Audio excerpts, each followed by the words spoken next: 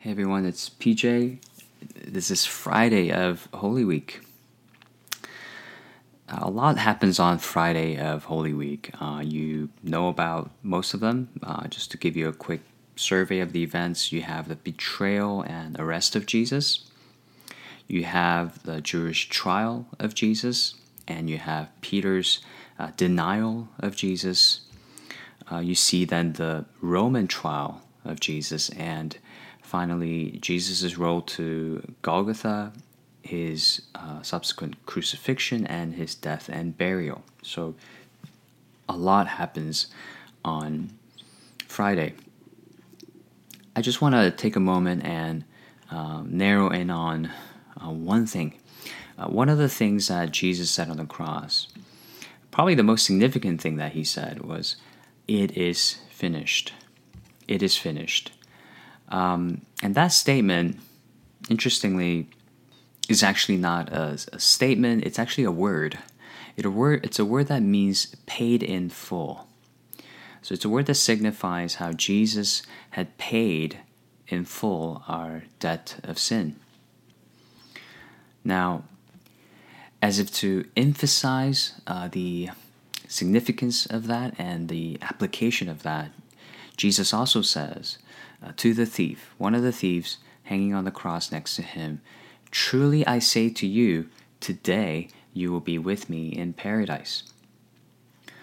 So for this man who has lived a sinful life, never had a chance to do any good works to, in a way, atone for or make up for any of his wrongdoings. He didn't even sacrifice anything at the temple. To him, simply, he says, "Today you'll be with me in paradise." So for the thief, all that is required for him to be forgiven, for his sins to be removed, for him to enter the kingdom of God forever, was finished on behalf of him through the death of Jesus Christ. Now, this application is huge. It applies across the board to all of God's people. When you look at the Old Testament, there's a good amount of the Old Testament scriptures that's devoted to explaining and describing all the various sacrifices that were required to be offered in the temple to atone for the sins of God's people, so that they can approach God and worship Him. There was also an additional, just a complex set of ceremonial rules for their purity and cleanliness, how they are to dress, what they are to eat or not eat, and so on and so forth. This was so that they would be marked as clean people who can then approach the presence of a holy God. But even throughout the Old Testament, what you find is a lot of the writers hint at the fact that there's going to be one day something or someone that will fulfill all the requirements of the law even better. And that's why God says time and time again throughout the Old Testament, it's not sacrifices I want. It's not your outward law keeping I want. There's something else. And we see when Jesus comes, and he does things so differently from the law. And what he says is, I'm not here to abolish the law, I'm here to fulfill it. I'm here to fulfill it. And what does that look like? Well, on the surface, it looked like he was breaking it. In Mark chapter 7, he says, it's not what enters you, but what comes out of your heart that makes you unclean. And therefore, it says in chapter 7, verse 19, thus he declared all foods clean. And when it comes to touching lepers and dead bodies and things like that, the Old Testament had cleanliness laws against all of that. Jesus seemed to ignore them. Well, why is that? The reason is because right here at the cross, in Jesus' death, he was removing every barrier of uncleanness from God's people. All the need for cleanliness, all the need for the sacrificial system was fulfilled in Jesus' once and for all sacrifice of himself. And through him, his people, all of his people, are declared clean.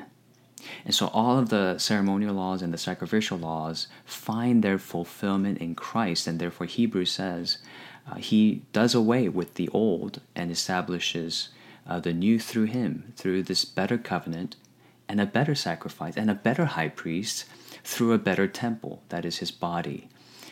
We walk through the torn curtain of his body into the presence of God. And so this one statement, actually one word, it is finished, tetelestai, that word encompasses so much. It's almost like the hinge that connects the Old and the New Testament, and it shows us how all the people of God, all the nations in the world can look to the cross and what happened on Friday of Holy Week and find their ultimate hope in Jesus. The hope of forgiveness of sins, the hope of being reconciled to God, the hope of being with God forever, being with our loved ones forever. That hope is found in the work of Christ who finished it all. And so we have every reason to call this Friday Good Friday,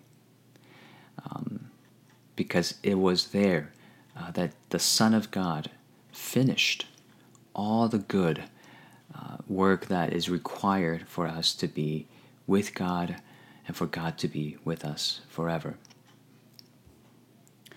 So throughout today, let's continue to pray, and let's look forward to praying together this evening at 7 p.m. Through the Zoom link that was sent to you and also shared on Facebook. And let's draw near to the hope we have in the cross of Jesus Christ. And also cry out for his mercy that he extended to us from the cross to come to us now, to be more palpable now during this season when we are in a dire need, an urgent need for his comfort, his healing, and for his presence. So let's draw near to the cross and let's pray that we will sense and the world will sense on this Good Friday more of God's mercies and grace.